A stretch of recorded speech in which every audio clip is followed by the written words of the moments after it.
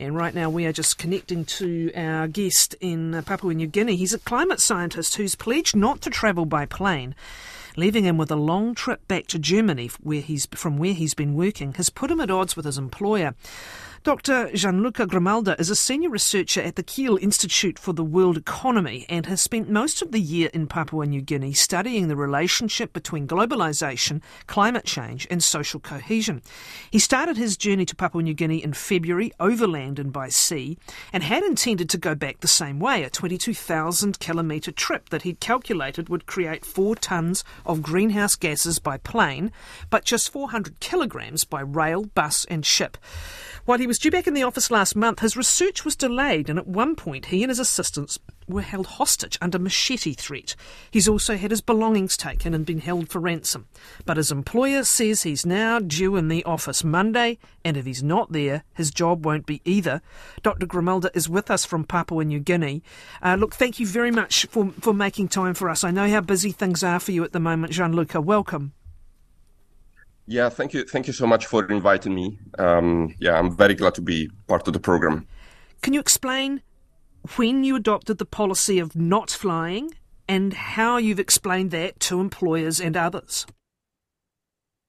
I explained it out of a moral commitment that I have on reducing the carbon footprint, the emission that my travel produces. And I must say that my employer so far was very, very open in letting me travel this way. So I never had problems in the past. Even in this, for this field work, we did find out an agreement. They were concerned that traveling through countries that were considered as dangerous, such as Pakistan and Iran, would have been something that my institute didn't want to take responsibility on. So we agreed on me traveling on an unpaid leave for part of my journey.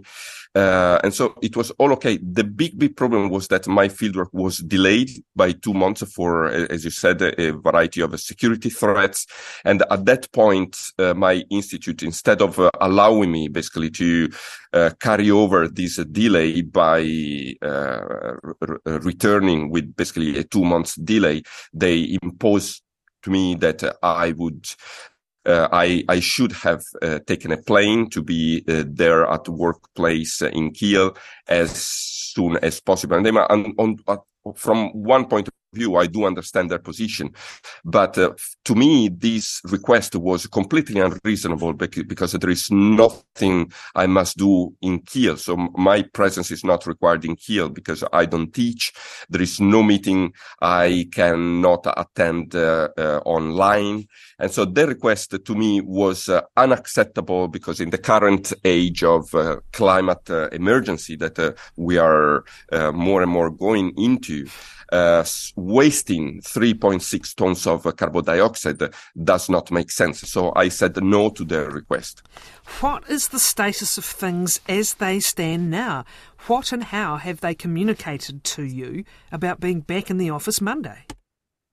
Yes, I wasn't in my office on Monday, so the first warning has gone. So according to German law, they must issue 2 warnings before making me redundant.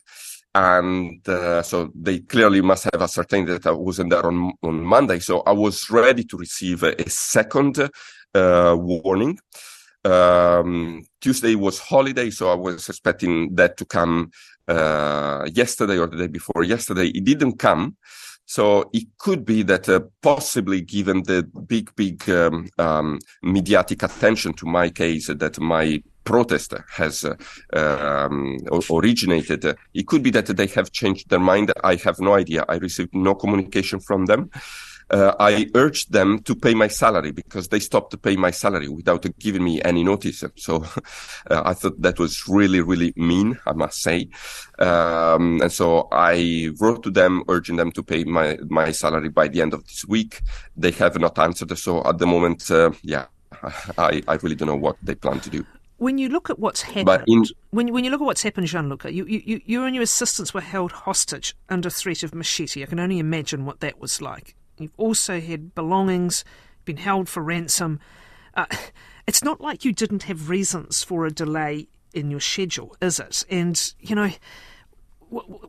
when you make this case to the employer, can you tell us a little bit more about what the locals you are working with are telling you? You made a pledge to people, right, that you would minimise your emissions. #stay grounded. Can you explain more about why this matters so much? I don't know. You have to ask them.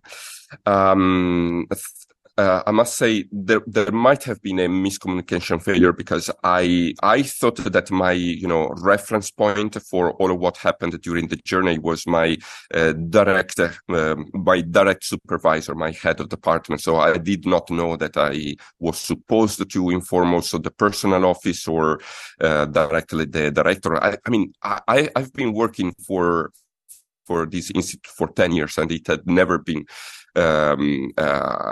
brought on to me that I was supposed to inform anyone else rather than my head of department. So, yeah, I cannot really say what they expect from me and what they expected from me. Explain to me why this matters so much, and you might just want to take a moment to explain what you have been doing for the past 6 months, travelling in and around Bougainville. You made this pledge to the people. And this gets right to the heart of what your research is about, right? Which is the impact of climate change on these people. Can you explain more? Yes, exactly. In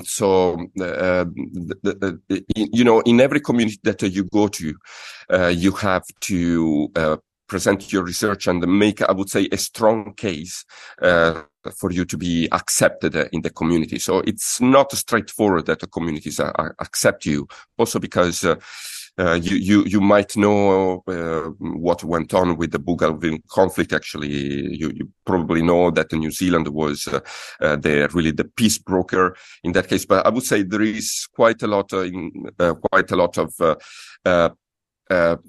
concern about white men, as I'm referred to all the time, living up to their talk. So there is a lot of diffidence on people coming from Europe and in general from Australia and New Zealand that are referred to as white people.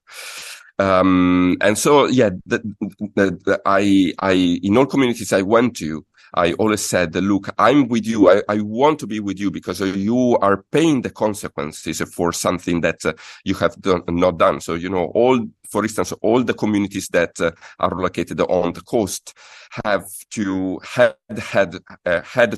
relocate inland because of sea level rise. All of them had already an experience of relocation. Many communities up in the mountain told me, when the drought season comes, we don't have anything to eat.